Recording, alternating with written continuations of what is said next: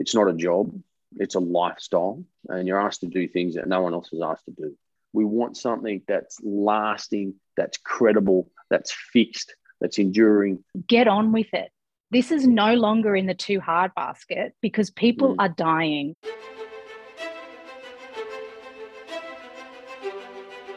Welcome to the podcast where we track down Australian war veterans, have a chat with them, and hear their stories.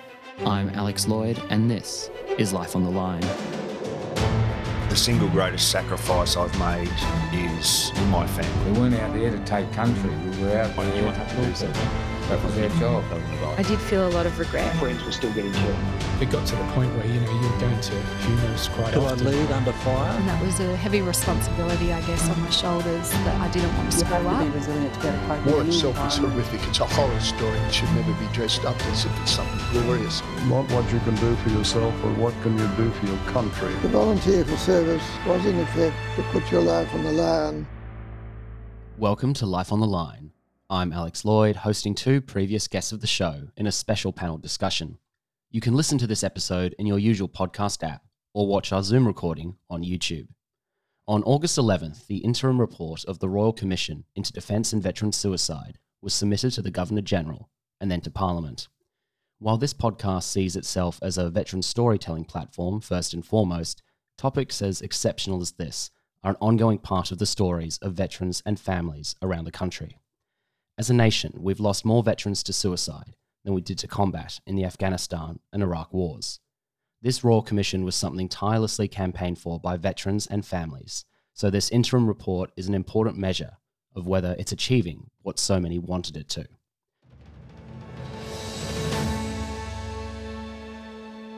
To discuss the interim report, we've welcomed back two previous guests.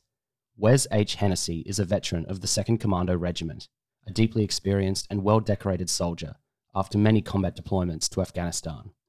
H, welcome back to the show. G'day, Alex. It's great to be back. Renee Wilson is the CEO of Australian War Widows New South Wales, an ambassador for the Commando Welfare Trust, and is a staunch advocate for veterans and their families. She is also the wife of veteran Gary Wilson, who was significantly injured in a helicopter crash in Afghanistan. Renee, welcome back to the show. Hi, Alex. Thank you for having me. H, Renee, we have a 348-page report to condense to an hour's discussion of what it says, what it's got right and otherwise. Where do we start? H. So first of all, I'd like to thank you very much, Alex and Life on the Line, for hosting us today and providing this opportunity through your platform. I think it's extremely important, as you've highlighted, to your listeners and all others in the community and wider community. Huge thank you, Renee, for accepting the invite.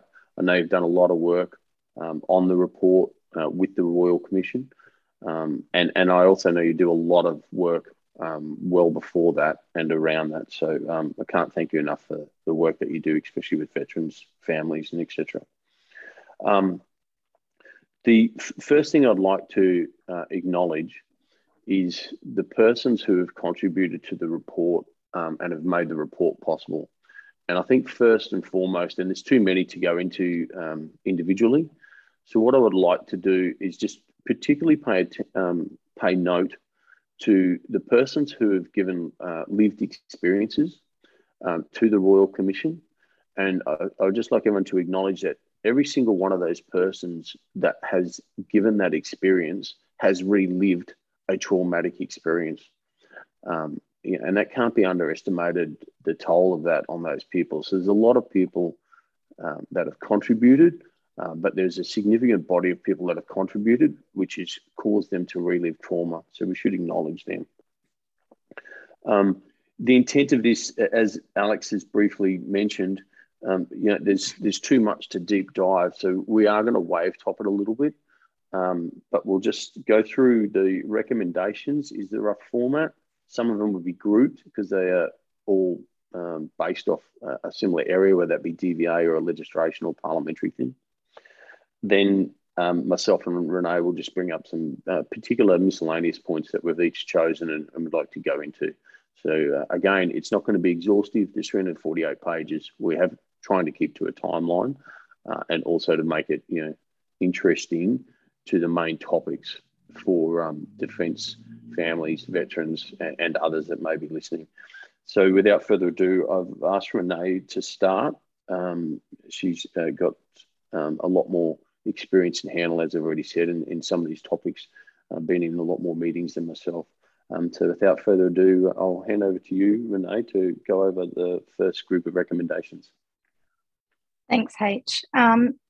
Before I get into that, I too would just like to acknowledge every single individual who has come forward, and I like to say has really put themselves in one of the most vulnerable situations they can, whether that is through writing their story and telling the Commission, or probably an incredibly vulnerable thing, and that is to appear before the Commission and tell your story in real life to a room full of strangers that you don't know, and that don't know you, don't know your experiences, and to put yourself out there to be judged really speaks to the passion of these individuals to make the system better for those that come after. So I'd like to acknowledge them. I'd like to thank them because it is incredibly difficult.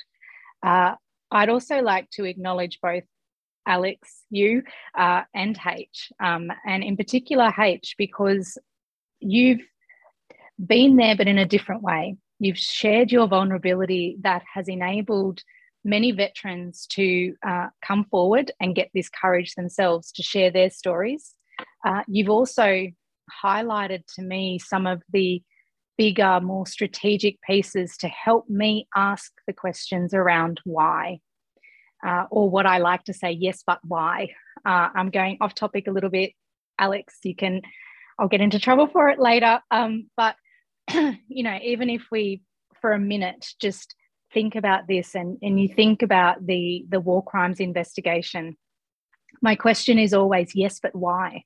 So, even if the worst happened, my question is why? And I'd like to thank you, Alex, for putting these stories out there so that you are forcing all of us who have never served to understand and think and acknowledge and learn about the unique nature of military service, and people like you that just put it out there so that people can understand. So thank you both.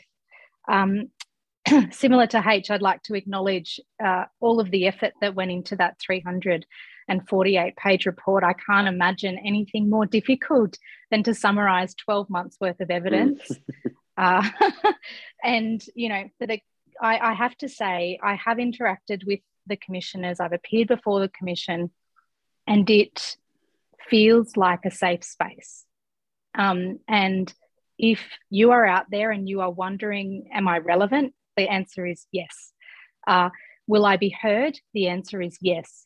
Is it a safe space to be heard? The answer is yes. And so I'd really like to acknowledge the commissioners and their team for creating that space for us to have what is an incredibly difficult conversation. And of course, all of the policy team to bring something like this together. These reports don't just happen. And we might now go into some of the things that are not quite there, but that's not a bad thing, and that's not a comment or basically saying the Commission isn't doing their job. The Commission, it's a process, and it's a process that we as a veteran community are learning about as we're going through it. So turning to the recommendations, the first one. Well, there's a number that are kind of all a bit similar. So the first one that I'm going to look at is eliminating the claims backlog. Then we move into improving the administration. And then the next one kind of rolls on about DVA's funding needs and staffing caps. They're all kind of related to the same thing. For my mind, I think what's important here is acknowledging that the claims backlog that is being referred to and is grabbing all of the headlines at the moment is the front door, if you like. These are the initial liability claims. What's important is to be mindful and, I would really call on the government and suggest to the government to be thinking about second and third order consequences to these recommendations when they when they accept them, because I don't think they have a choice not to, given the evidence that's been presented before the Commission. DVA has been under-resourced for the longest possible time. However, there is also a lot of, in my view, a lot of short-sighted thinking. We think about the initial thing. So, the claims backlog, for instance, it's about, times taken to process. It's about, how quickly can we assess a claim? Can we get it over the line and get the veteran into the system? What we need to be careful of is that we don't move those 42,000 people from the front door to the living room, because the system and the DVA system is already under pressure in every part of its business, including for the veterans that are already in there and on their books. So, a recent example is, and this is a personal example, but in trying to maintain the household services that we have because of my husband's injuries, it was getting to the point where we were going to have to try to find another provider again, because DVA wasn't paying the bills because their account system was backed up to the hilt, and it was taking them 40, 50 days to turn around an invoice.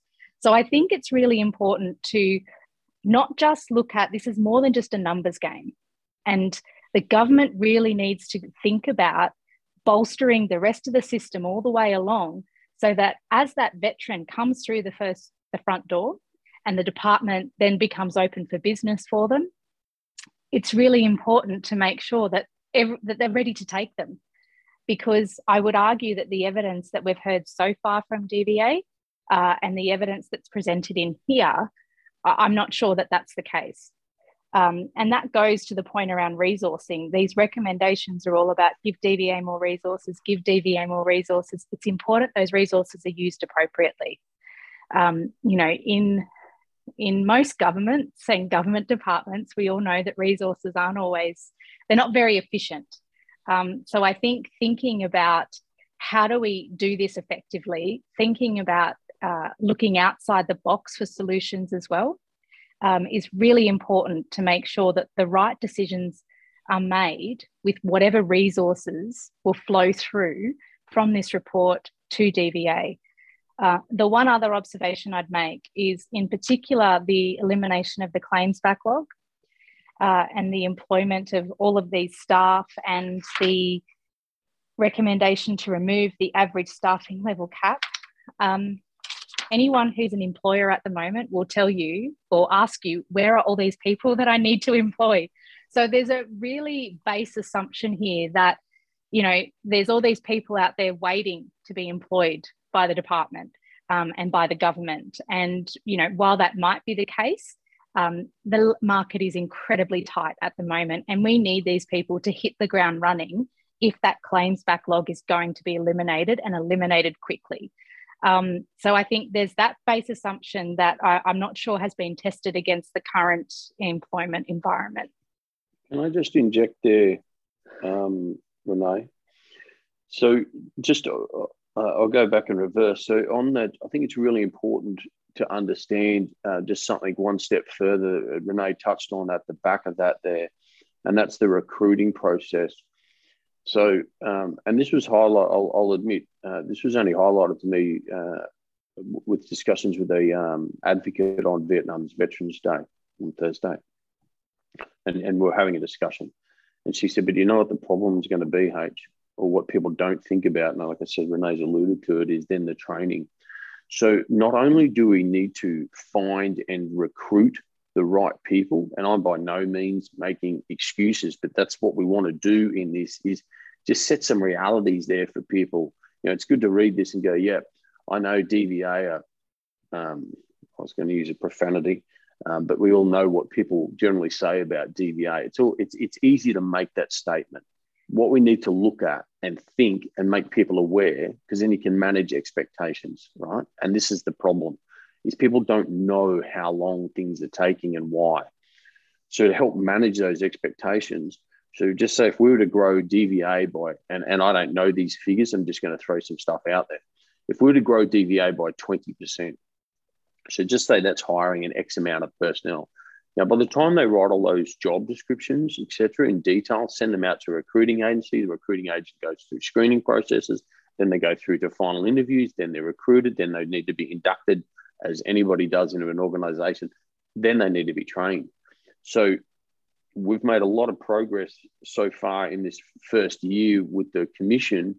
But for people to think that this commission is going to have this wave of change that's going to come, it will start a wave of change, but I do not see a fast process occurring. So I think people need to understand that first and foremost. Three other things, the three legislative things, which I won't go into, but so people can understand where the complexity and confusion lies for veterans and defence persons. So there are three schemes, and I'm by no means an expert on it, but one's one's called a veterans rehabilitation, one's a defence rehabilitation, and one is a military rehabilitation. So they're all complete different components of legislation and policy. So if you look at someone like myself, for example, who joined as a young lad in the 90s and went through his 20-odd year service and left at, when did I leave? December 2014. So someone like that gets captured or is captured under all three of these legislations. What does that mean? It means depending when and what my claim is, that the injury or illness, where I provide the evidence for that claim to be claimed under, it depends what legislation it comes under. So, for example, someone like myself will have multiple things being claimed after multiple legislations and policies, and then all of those have sort of got amendments, or some have got a few amendments over time as well. What does this mean? It means an extremely complicated system, and that's that's what we all knew, but that is a key, thankfully, recommendation that's come out of the Royal Commission, that these three legislative guidance documents and all the associated policy make for an extremely complicated compensation system, which makes it extremely protracted. Just to finish on this little piece, again, what does that mean?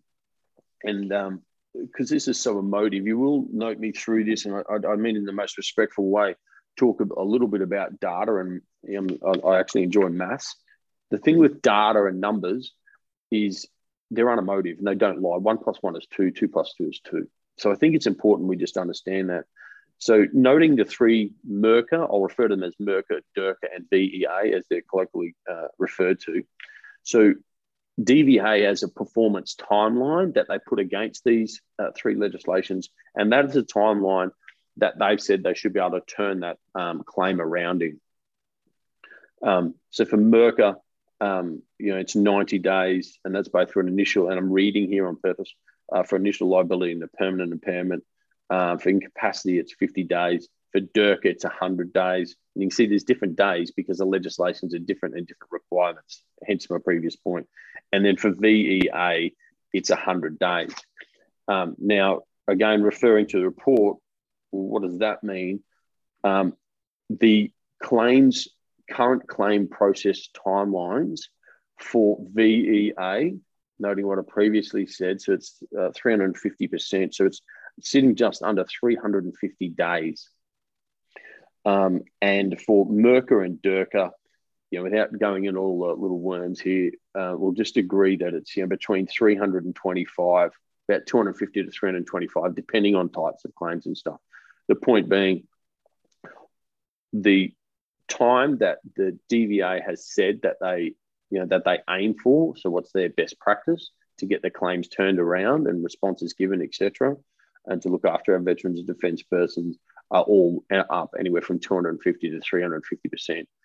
That there has been acknowledged, and again, we knew it, but the report has formally acknowledged it, is a massive, massive issue for veterans, because they don't know when their issues are going to be resolved. Remember, resolution for a veteran and a defence person is about their quality of life and being able to move on. So they're given, importantly, some financial support and some medical support, because remember, they're claiming for something, so generally they've got some medical issues, so they don't have these impounding bills. Now, those years, as it is here, that goes on, puts them in this, puts them in an unknown area with their life and lifestyle.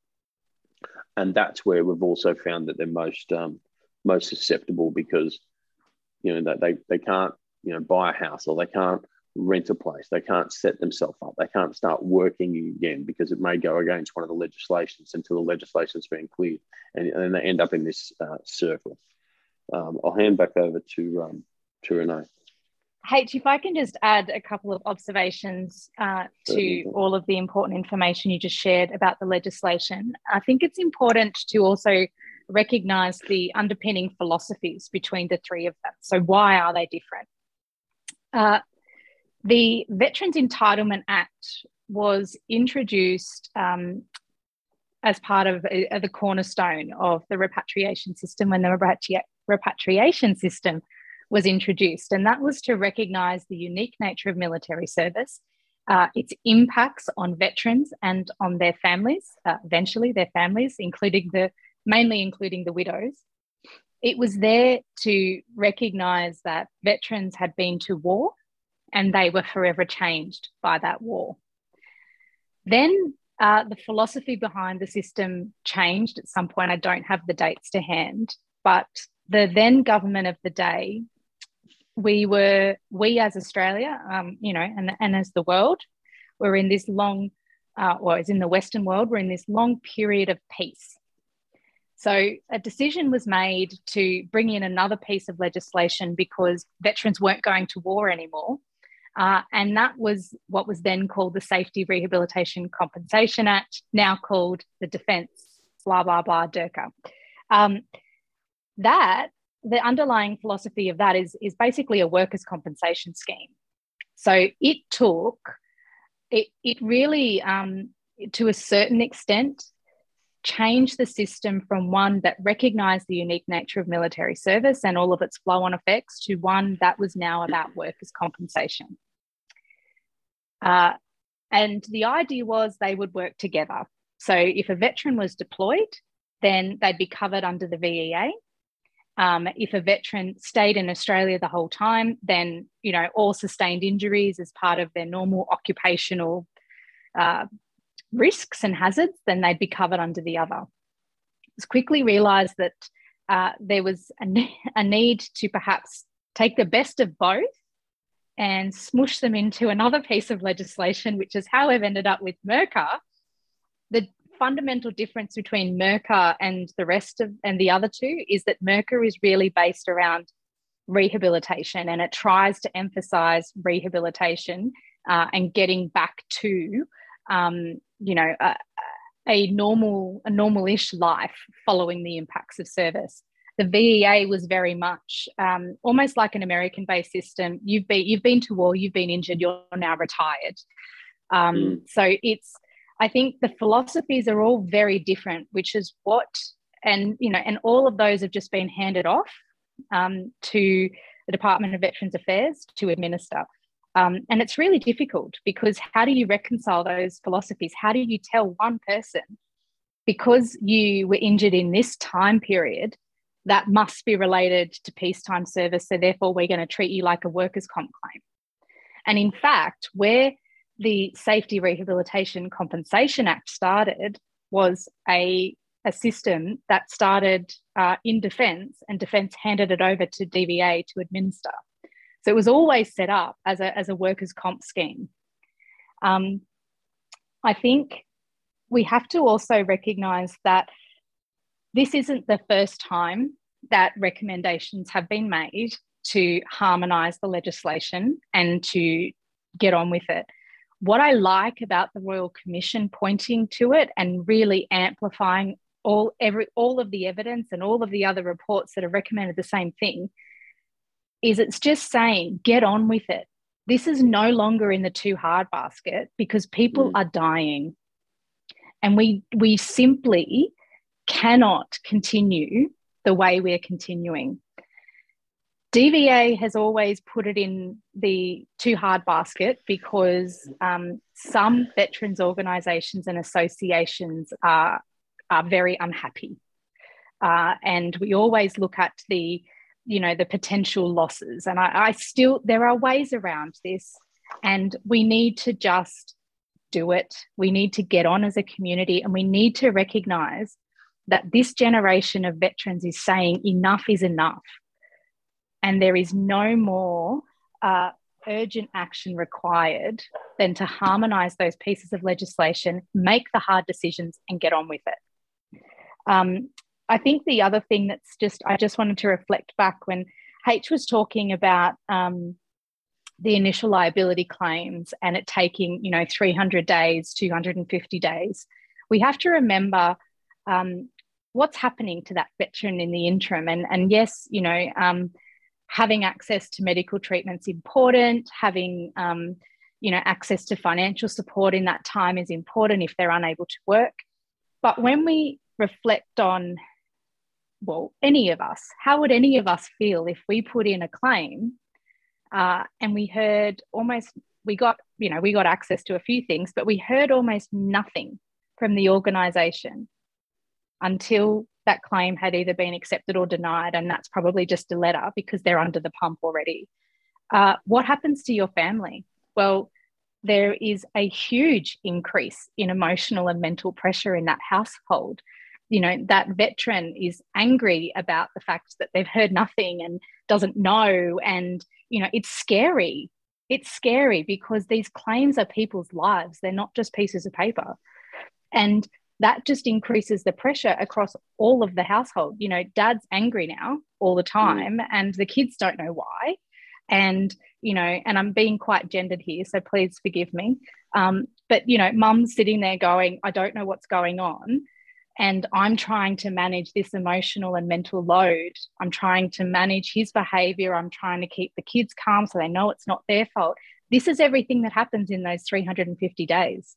And I think we should also acknowledge, and what has been acknowledged is through that time, and you hit on it, Renee, is, nothing gets, generally speaking, not many things get better with time when we're talking about a negative issue. So whatever their health issue is, it's getting worse and worse and worse. And then especially when we're talking about mental health, they start to ruminate. If people aren't aware of rumination, it's a huge thing. It's a huge issue with a lot of people where basically you get in that spiraling or circular motion where the problems aren't getting worse, but you make them worse because your thought process gets into this cyclic spin and it amplifies what's happening in your head. And it's only happening in your head. But the point is, and as Renee said, that unknown, it just makes it worse. And again, the strains across families, across finances, because they may need more meds or they may need to, in fact, be hospitalised. They may need some home care. Anyway, the point is that, it just gets worse and worse. Another, as Renee alluded to, there's been 50 reports, and this again comes up in the recommendations here. There's been 50 reports done over the last however many years. Sorry, don't quote me. And out of those 50 reports, numerous governments have concluded 750 odd recommendations. Now, a problem that the Royal Commission's having is seeking clarification on what and why and whether components of those recommendations were in fact followed through or not. And this is a big problem, and hence why it is one of the urgent fixes in the Royal Commission. So it's important that everyone understands that. And they're quoting things like parliamentary privilege, etc. So basically that because an in-confidence discussion was had with myself and a minister, that I don't need to devolve that information. And that's basically sort of stonewalling as people are seeing it within the Commission. And it's being extremely hindered progress in certain things. So what the Royal Commission needs to know and understand So they can receive all this information, but there's also a ton of information that's previously been received. And out of that information that's been received, as I've said, 750 recommendations were made. So we need to know exactly what the recommendations were and why, and what decision processes. So what the cycle was by various ministers at that time as to why they did or did not do what we don't know whether they've done. So lifting that cloud off that and will certainly help. And how that will help is we won't repeat, or there doesn't need to be a duplication in work. You know, if the review's been done on something and it's found to be credible, which is the assumption, and just, and the recommendations were made, then they can capture that now and add it to existing work. So that's a really big thing. And I will be honest, that was something that surprised me. It didn't surprise me. I knew there was a lot of previous, reviews. I wasn't aware that the figure was 50 odd, and I wasn't aware that there's 750 odd recommendations out there. But what particularly frustrated me, and I know it's frustrated many others, is the fact that ministers in all different parties of government, also different elements of previous governments and ministers, are now stonewalling the access of that information based on the privilege that they have under parliamentary privilege. And I think that's really, really bad taste. H, if I could just jump in there, just to kind of distill some of the points that you and Renee have made so far, in that some of the issues comes down to personnel, recruitment, and not having enough people on the ground to get the work done. And that's obviously a more complex problem. But then a lot of what you're describing just comes down to a lack of political willpower. And that's across the years, that's currently. And that if one of the key issues is just this legislative mess, then it's such a simple recommendation to, I know it's simple to say and then harder to actually execute a change, but if a lot of it's just willpower, then what do we then do as a veteran community? I say that as veterans and people associated within that community, what do we do to sort of lobby for that change? Because if we have a Royal Commission highlighting the shocking suicide rate, if that's not moving the dial sufficiently to prompt change, what's next steps for us? I think all we can continue to do is initiatives like this, is to write letters, and persons who knew me 10 or 15 years ago, they'd sort of have a giggle at coming out of my mouth. But frankly, highly emotive and angry statements and lashing out.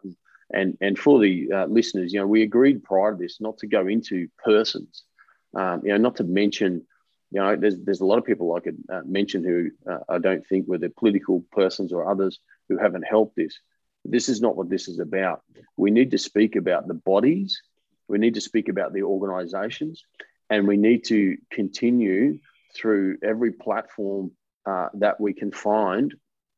And I welcome, and I know so does Renee and so does Alex, that any person who listens to this, as in any media person, that wants to expand or would like us to talk on this, and I do not consider myself an expert by any means, but if they want further clarification, if they want further comment, if they want debate, then we're willing to do that.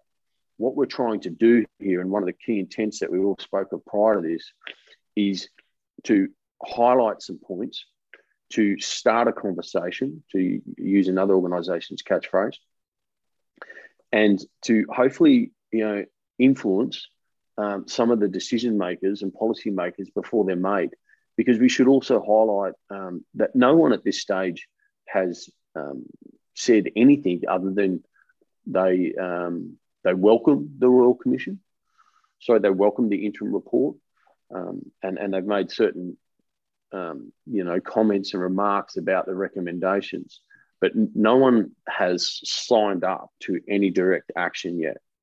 And to be fair, it is early, but I certainly would expect people to be putting a date on things soonest, and that would be in the next week or two. The recommendations are highlighted as urgent. And as Renee said before, this has been going on forever. It's time for change. It's time for action. I mentioned the other day to a minister that after he made a statement on the interim report, and he said that they would make recommendations off the recommendations in due course. I think that language is not acceptable. I think people look at that as unacceptable now. There is, as I said, the recommendations are highlighted as urgent. And as the current government's going with a defence review, that'll be the quickest defence review we've ever done. And, kudos to them. They put a date on it, and it's a sharp date, early next year, whenever it is. So I think people now should be putting dates on this, and that reassures everyone, involved in the chain that, okay, on this date, we're going to hear this. It's not good enough to say in due course, but I think that's enough on that. If I can add to that, I think, there's a few things that have come out of that, both Alex, in addressing your question, which I'll get to in a second, but also in what H was just talking about prior. What this interim report shows us, and not us, I'm speaking about every single Australian here. So not us in our microcosm, in our community, everything in here we already know. What it's demonstrating and proving, and this is an important point, is what, yes, the Productivity Commission has already said, but it's proving in a way in which it will connect with the Australian public that this veteran system doesn't meet their expectations. This veteran system is in fact out of date and isn't supporting veterans in the way the Australian community expects. I would also go so far as to say, because otherwise I would be doing myself and my organisation a disservice, it also, the Australian community, and I know this from being out in different elements of it, expects that veterans' families are also taken care of by this system. Because the Australian community seems to understand, and I'm talking big picture, but everyone from, your colleague at work who isn't a veteran family or isn't connected to a veteran, to doctors and GPs, to big business, to other ministers, not the Veterans Minister, but other ministers, everyone seems to understand that the unique nature of military service impacts more than just a veteran. But it seems in this veteran system, we're still having debates about what is our responsibility to veterans' families, who is responsible. Put very simply, I don't care. And either do the veterans' families. Enough is enough. The Australian community knows. So it's about time that we stood up and paid attention. Can I just jump in there? I just want to read a paragraph.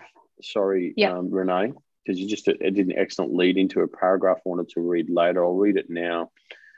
In reference to what Renee's saying, so I'm going to quote this. We've also heard how partners have struggled with the ADF's members' erratic and sometimes dangerous behaviour, their substance abuse, instances of domestic violence and depression, anxiety and suicidality. Because of injuries or mental disorders acquired due to their service. For this reason, it is important to understand what the research says about the impacts on family members' well-being and to what extent DVA and ADF are aware of the research findings. One thing I've, informally, as an informal advocate, it's just helping people and receiving phone calls. And I've dealt over the years, when I was in the military because of my seniority and position, with a lot of girlfriends, partners, wives. And we certainly weren't in the business of sweeping things under the mat. We're in the business of looking after the member. And I say that unashamedly because that is or was, as a uniform member, my priority. Now, that's not saying that I wouldn't do all I could to look after the families. The point of the matter here, and again, the military, any member in the Australian Defence Force, it's not a job, it's a lifestyle, and you're asked to do things that no one else is asked to do. So we need to acknowledge that. So that's why it's extremely important that this goes beyond the serving member and it goes all the way down and through. And I'll go into some other quotes later. I'll just hand back over to Renee on effects of the children, 20, 30, 40 years after the war, after one of their parents have been in a combat or been deployed, and the effects on those. But sorry, Renee, back to you. Well, H, just if I can go to one point that you just talked about in very simplistic terms, which is excellent, I think, because it really resonates the unique nature of military service and why, it's why it has ripple effects beyond the veteran, but also why we must take care of those people. But I'm just going to add a little bit more. We need to remember that in Australia, these people are volunteers. They volunteer for this life. They sign up for this life, and their life is about service to their country. Australia is incredibly lucky that we are able to have a volunteer-based system where there isn't any form of mandatory service, where there isn't any form of conscription since Vietnam. But we need to nurture that, and we need to look after these people who voluntarily put their hand up, and the families that stand behind them and say, you can have my son and daughter. Because really, a lot of these people sign up at a very early age. So who is the family member at that point? It's normally the parents. It's important that we nurture that and that we create a system that people know, no matter what happens to me, and those families know, no matter what happens to my loved one, will be looked after. We've got a unique opportunity right now to build that system because of what we already know right now through this report and all the evidence the Commission has heard. It's not fit for purpose. Just jumping off sorry, Renee, just to jump on that comment though, it's something where we have a great reputation for our Defence Force to have some of the best training, some of the best gear, some of the best opportunities in uniform, and the reputation of our soldiers on deployments like our time in Afghanistan, all that, second to none. And to have that world class while in uniform, and then to have so little duty of care, so little care and regard and training for life after service, all that afterwards, the contrast is shocking. And I think the report's really putting that into focus. But Alex, building on that point, which kind of just takes us back to some of the points that H raised before about, parliamentary privilege being used and the Royal Commission not having access to all of the information it needs. The Royal Commission must have access to information. I can't put it any more simply. Do they have to release it all publicly? No, but they need access to information, because another key point of this, which is what all of those veterans and their families who fought for this commission fought for, is accountability. And you kind of hit the nail on the head, Alex, when you said, duty of care. That's a really important part.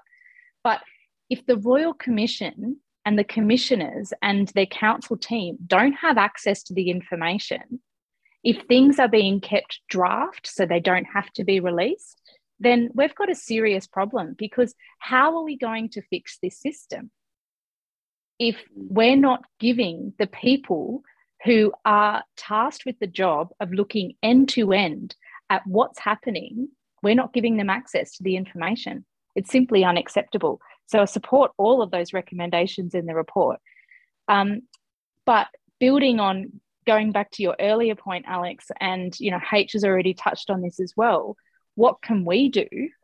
I think there's a number of things we can do, but what we need to be thinking about two things. There's a whole lot of evidence in this report. None of what is presented in here, none of these recommendations prohibit any organisation or anyone in the veteran community acting on what is already known in this report. So, that's a bit of a call to action for the community part of the veteran community. That's too many communities. The non-for-profit charity part to, and businesses to come together, to collaborate, to look at what the evidence is in here, to understand what is our unique value as an organisation. And I'm going to do a cheeky plug for mine. Our unique value is we have existed for 76 years to advocate for the inclusion of veterans' families at a very high level. We were successful in getting war widows into the veteran system. Now we're going to advocate hard to ensure that all veterans' families are included in the veteran system. We also provide a wraparound support service for widows predominantly. Now we're going to be able to provide that for veterans' families, and we do that in ways of, social connection, health and wellbeing, and we're building a case management function. So I think it's about, number one, each organisation understanding their unique part of the pie and what value that adds to the broader system, because there's a lot that I and my organisation can already do in here with the evidence that we've got. And I would call on every other veterans organisation to take these learnings and do the same thing. But what's critical is that we all come together, because we don't have resources to waste in this sector, and we need to make sure that we're being complementary to each other. The other thing is, as individuals, as representatives of organisations, we're thinking about, well, should we make a submission to the Commission? We need to be thinking about how can we help them. So in the last few days, the pennies dropped for me. We've got our 3 or 4 advocacy points. We've got the things that we really want to see as a result of this commission. You need to drill down on that. We need to now go to them with the solutions. We need to tell them what we want. We need to help them understand why we want it. And we need to help them understand what needs there are in the community that need to be addressed. So it's, whether you're an individual who should be telling your story in order to give them more evidence to justify everything. If you're an organisation, you need to go on. We must help this commission. We must help these commissioners, and we must continue to bring as much evidence forward as possible. There's been an extension to the written submissions deadline, and we all must get behind that. There's a great point there, Renee, about the .orgs and ESOs, etc. It's no secret that I've made many statements about them before. When you look at the amount of these organisations that are registered, and then you look at the amount that you hear daily doing work, good work with veterans across the whole community, not a select little group. When you look at the organisations that are being extremely transparent financially as to where and what donations are being used for. As Renee has alluded to there, none of you, the thousands of ESOs, whoever you are, that are registered, none of you need to wait a day longer to do anything. So if you're serious about helping defence and the veteran community, then, start now. There's no need to wait. There are so many little and big things, but what I mean is you could start with the smallest and move forward from there. And one of my favourite sayings, every pair of jeans started with one thread. So, we need to all get start threading, basically. And the other excellent point, which also I took a bit of, if there's any businesses, and this isn't a plug so much, this is, I'll help you. If there's any businesses out there that are wondering, as I've had some approach me before and we've helped, how do I help this community? Then get in contact with us. I'm not saying that I'm the font of all knowledge on how to do that, but if I don't know, I'll certainly direct you to an organisation that will and can, or recommend you to, again, we're not mentioning any by name here today deliberately, but recommend you to an ESO or an organisation that is daily doing good work and is credible and is transparent. So I think that's also, a really good point that Renee made, that, there's no need to wait another year. And if you remember, one of the first conversations we've had on this recording, as we were talking about the recruiting process and the training process of DVA and how much needs to happen. And we need to acknowledge the stress on that organisation. Like, frankly, would you like to work in DVA right now? No, it would be an extremely stressful, difficult place to work. So noting what we've previously said about everything that needs to happen there, it's going to take more years, not months, years. It's just impossible to do it faster and to do it well. We don't want to quickly do things here. We want something that's lasting, that's credible, that's fixed, that's enduring, and all the other adjectives I can think of. So, well, Renee, it strikes me that although this is such an important conversation we're having, this won't be the first time in Australian history that these conversations have been had, maybe at this public level and in a Royal Commission sense, but this isn't the first time this has happened. We can look, and history goes in cycles, it repeats itself. And I've seen, just through doing this podcast, I've seen a lot of repetition, a lot of parallels between, say, Vietnam veterans and Afghanistan, Iraq veterans. You can extend that back to Korea and World War II if you want. But I think Vietnam also has other synergy and parallels, politically speaking, in some regards. Can we look back to previous generations and take lessons from there and apply that to the data and to the testimonials we're getting in this Royal Commission and try and have some good progress come from that? Yeah, definitely, Alex. One of the points, and noting Vietnam's Veterans Day, as I've mentioned, the 60th anniversary was only a few days ago. Well, prior to that, as I was reading through the report leading up to that day, it particularly struck me, one of the paragraphs, which again I will read out of here because I think it's important to just get this exactly right, in regards to the Vietnam veterans' children, as in their dependents, and the effects on those. So they've got some data on it, and I will be honest, this totally struck me out of field. I just can't believe these figures. A 2014 study commissioned by DVA considered the impacts of deployment on the children of Vietnam veterans. The study found a high lifetime rates of suicidal ideation in the children of Vietnam veterans up to 40 years after their parent had been deployed. The study compared conscripted Vietnam veterans who had been deployed in any operational role to Vietnam, referred to as Vietnam veterans, and the Vietnam-era military conscripts who had not been deployed to Vietnam, referred to as Vietnam-era personnel, and then controlled the socioeconomic and educational differences. So very quickly, they're talking about persons who were deployed to Vietnam and persons who were in the military but didn't deploy to Vietnam, just so people aren't confused. Comparing the adult children of deployed Vietnam veterans with those of Vietnam-era non-deployed personnel, the study found suicidal ideation rates of 41% for the children of deployed Vietnam veterans compared to 31% of non-deployed Vietnam-era personnel. In comparison, the rate for general population was 16%. So in summary, the general population through that era, 16%. For the Vietnam veterans, as in the persons who deployed to the Vietnam War, we're talking 41%. Now, those figures, it takes a little bit to sort of rock my boat. I was extremely astounded by them.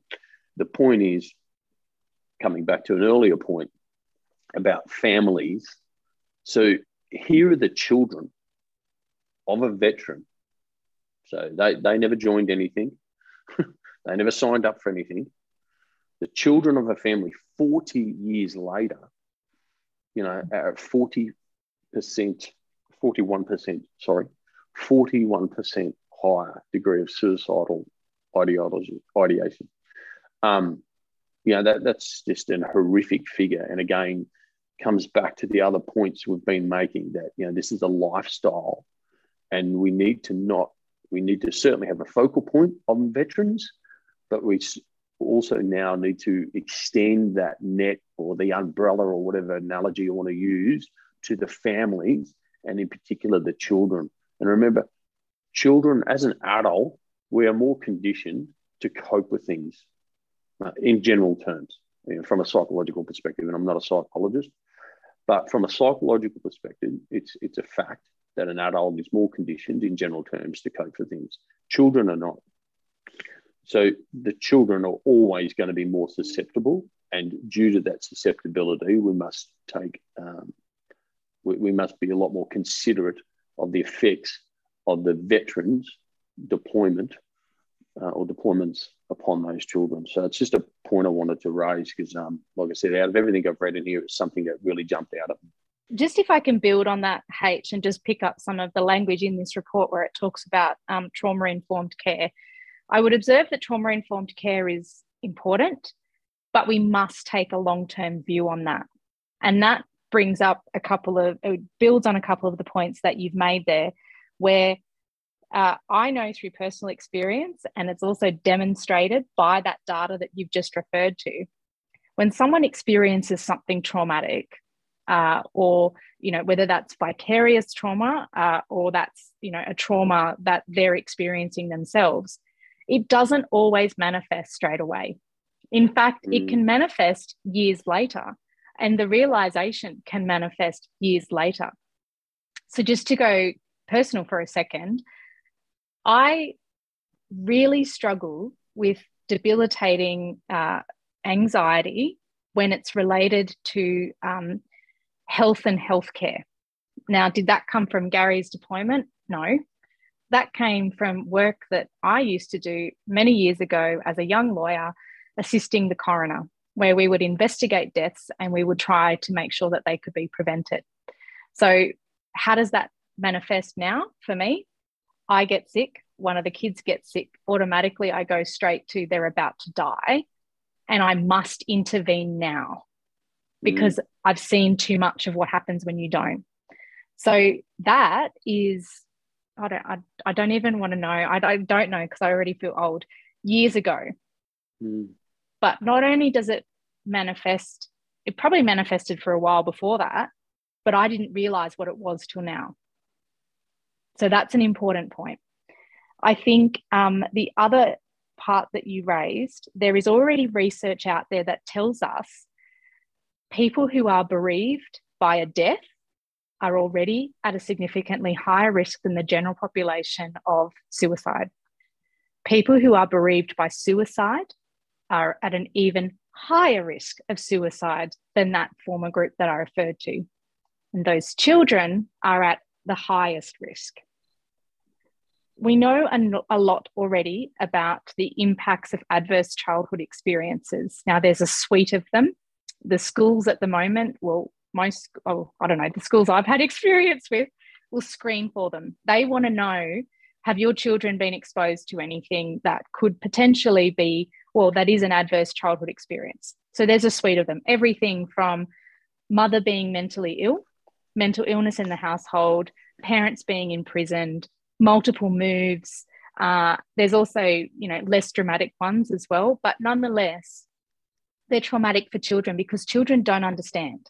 And H, you raise an important point. Adults are conditioned with coping skills, but those coping skills have their infancy in childhood. So if we can teach these children to move through the traumas, we can already flag them in the system. We know who they are, and we can start to give them the skills that they need to help seek, to form attachments, to make sure that their needs are met, even if those needs can't be met by their parents. Then we're equipping them for the best possible future they can have. We're mitigating the traumas that have already happened to them. So turning back to this topic, in my mind, there is no more urgent issue than to mitigate the damage of every veteran death on their family, but in particular, every death by suicide on the children that are left behind. All barriers to care and support for those children must be removed, and removed now. And those barriers are complex. It's everything from different types of funding arrangements and goal cards. And in short, and it's just, I'm going to sound quite direct, I don't care. They must be removed because we owe it to these children, because the death of their parent is absolutely not their fault, and we cannot let them go into teenagehood nor adulthood believing that it is. Yeah, very well said, very emotive, Renee. It's it's just sad. It's sad because it's like all things with children, as I say, when we've got so just unassociated with defence. But children are innocent.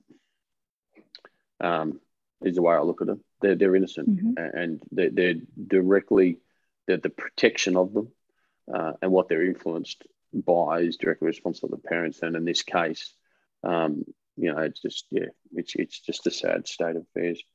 I think that's commendable Renee is in, to just break that down and we don't need to talk over it. You're dead right. I'd like to just bear with me flicking some pages here. I just want to jump. We're sort of getting close on time. I want to just talk about some statistics briefly. So it's a bit numerical, but I think it's extremely, extremely important. And also how some of the data, so how some of the information is captured, or in particular in this topic, how it hasn't been captured.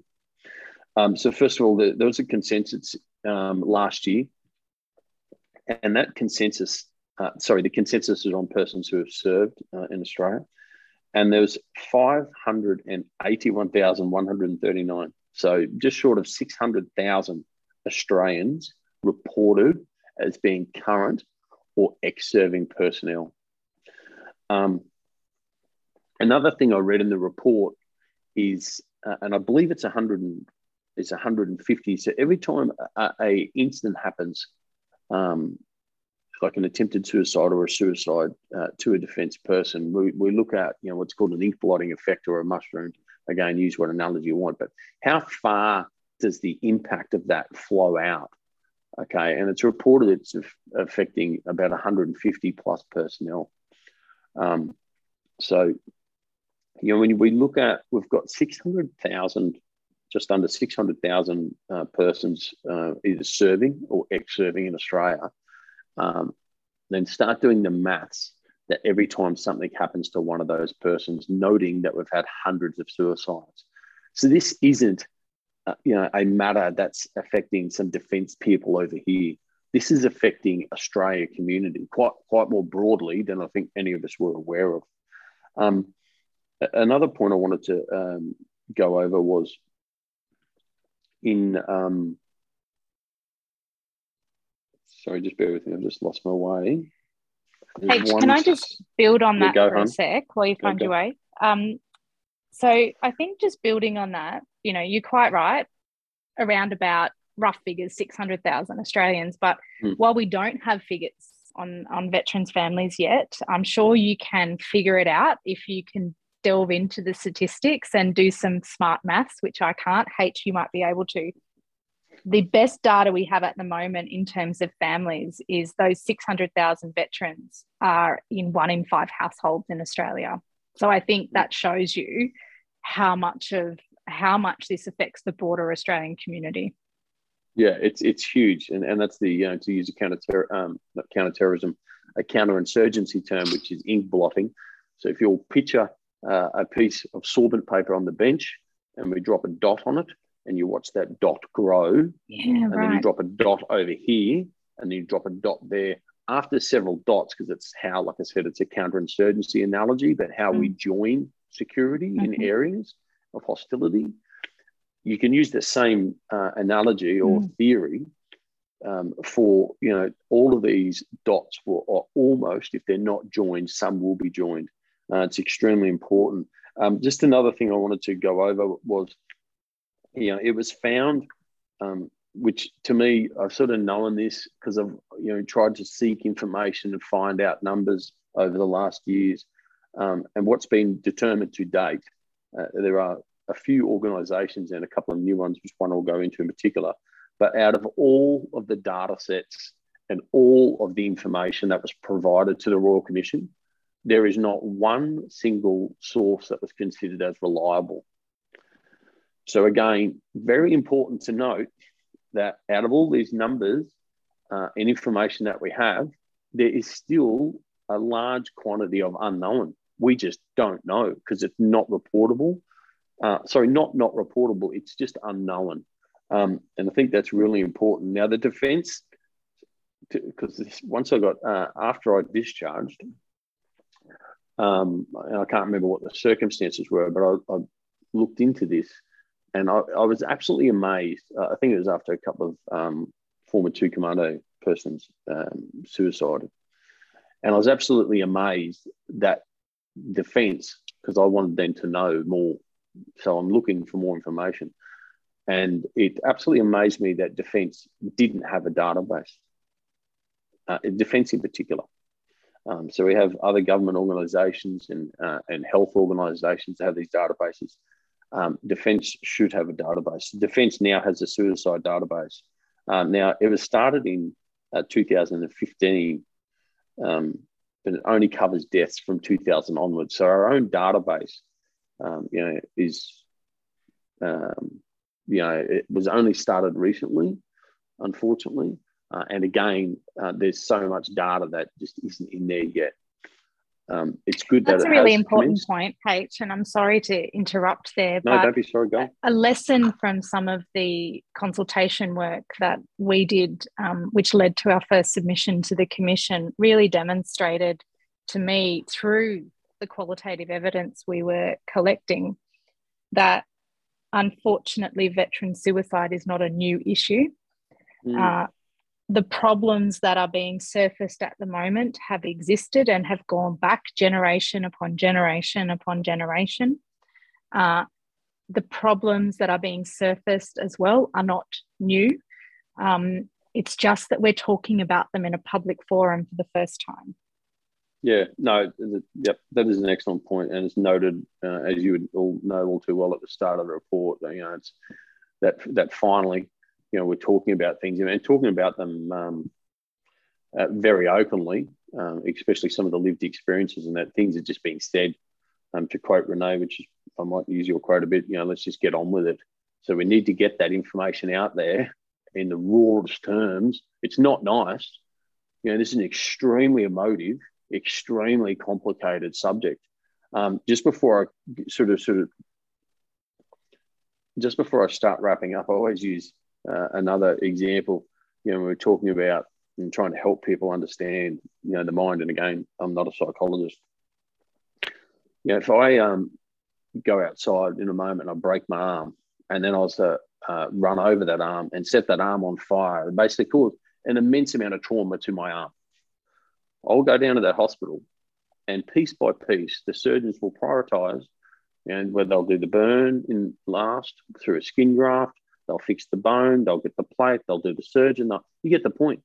But by the end of today, they'll know exactly how to fix every single component of my arm, no matter how bad the trauma is of it. It'll be fixed, or the plan on how to fix it will be pretty well in play. And Renee would know this all too well with her husband's accident. Now, when we have trauma inside our head, so when we're talking mental health, things that are occurring in our brain, there's no map. There is no map. And this just, I have to say this to people all the time, and myself, it's the most, we've got all the experts in the world and all this. It's just it's such a complicated and emotional issue. So again, I think we need to look at the data sets. We need to keep compiling stuff, and we need to overlay, to use an intelligence, term of fusion, which is what they're trying to do here, which again is extremely difficult. We're fusing the data, the numbers, and these lived experiences, and they're doing the best job they can to put these two facets together. And then out of that, we'll drive things. But I just wanted to make that point. We can't underestimate how difficult that is. It's extremely difficult. I'll hand back to Renee and then to Alex to close. I think it's best we sort of start trying to wind up because of the time.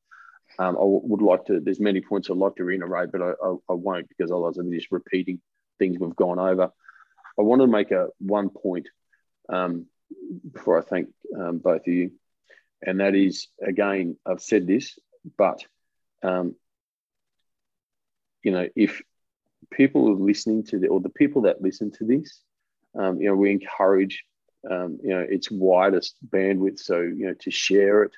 And we want that to occur to create more awareness. We want that to occur to hopefully help shape some decisions, as the intent is, and also to continue to break down any of the stigma that may be surrounding, talking about this. We're all more than welcome to talk further on the interim report. If anybody would like that, I believe it hasn't got the amount of media that it should have received. It's such an important issue, and that's just been unfortunate because the way the media cycles work, and that's one of the main motivating factors of why we wanted to do this, just to get something out there. And on that note, I'll finish. So again, thanks very much, Renee. I can't thank you enough for coming on. Certainly your knowledge on all this and the work that you do is commendable. So thanks very much. And Alex, thank you for hosting. I did ask Alex to host it because I didn't want to do the work of editing.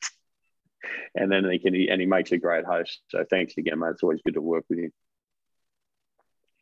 Thanks, H. Before I give, I guess, my acknowledgements and thank you too, I wanted to build on that point you raised before about your arm. Please, number one, please don't go and do that. H has given that example before on this show. I think he's got it in for his arm. I get mixed results with that example. Whenever I go to give it, I'm like, anyway. So number one, please don't go and do that. But you're quite right. There is no map for the mind. And why is there no map? Because we're all individuals. We're all unique. We've only ever existed once. So I think while that shouldn't be taken as, okay, well, there's nothing we can do. There's no map for the mind, but there's skills that we can build. And we can engage in particular types of therapies in order to move past some of, the traumas and experiences we had. Some of them are really strange, but they are incredibly effective, and strange from a logical side of the brain's perspective. I think as a support system, what that means for us, so that as an individual, there are skills and there are treatments available. Number one, really important. Number two, as a system, that means we must take individuals as they come. We must recognise the fact that they are individuals. We must take a needs-based approach to policy, to legislation, to support and to care, not a time-based approach, not a category-based approach, but a needs-based approach. And I think the other point that I'll make in closing is, if nothing else, what we can see from this report and this Royal Commission is that veteran suicide isn't just government's responsibility. It's our collective responsibility. And it's also the responsibility of every Australian to say, hey, not fit for purpose, not meeting our expectations, do better. And for those of us that can do something with this information, we must do something with this information, because I think one of the critical errors that's been made before with every other report, or the 50 odd, all of those recommendations are made to government, but no one else takes responsibility. So there's a quote that basically says, what happened to me may not be my fault. It's a quote I learned in doing my own therapy. What happened to me may not be my fault, but it's my responsibility.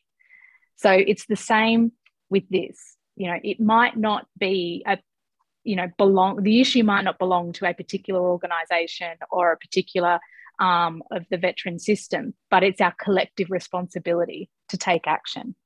And then the last thing I, of course, want to say is I just really want to thank you both.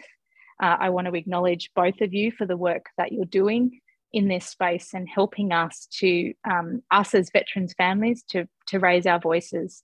And of course, H, words of gratitude from me can't express how grateful I am to you, to all of yours and my husband's two commando colleagues for letting me understand for the first time what not only the defence family, but what a family is. And that comes from a very deep place because, there is no one better to have in a time of crisis or heartbreak than any of you and your colleagues. And I just, I have the utmost respect for you all. And I'm happy to come in and around you and support you in the same way that you supported me all those years ago. So thank you. Thanks, Renee. You're almost making me upset. So let's get on with that. No, I really appreciate that. Thanks, Dale. Thank you. It means a lot to me. Well, look, thank you both for coming back to speak today about this very important topic. And it's a very personal conversation. It's something in the public sphere. It's something causing headlines, something we need more headlines about, as you said, H. But it's also deeply personal for your own lived experiences and people you know and loved ones. So thank you for sharing. This kind of topic is important. It also can be emotional labor. So that doesn't go unnoticed or understated.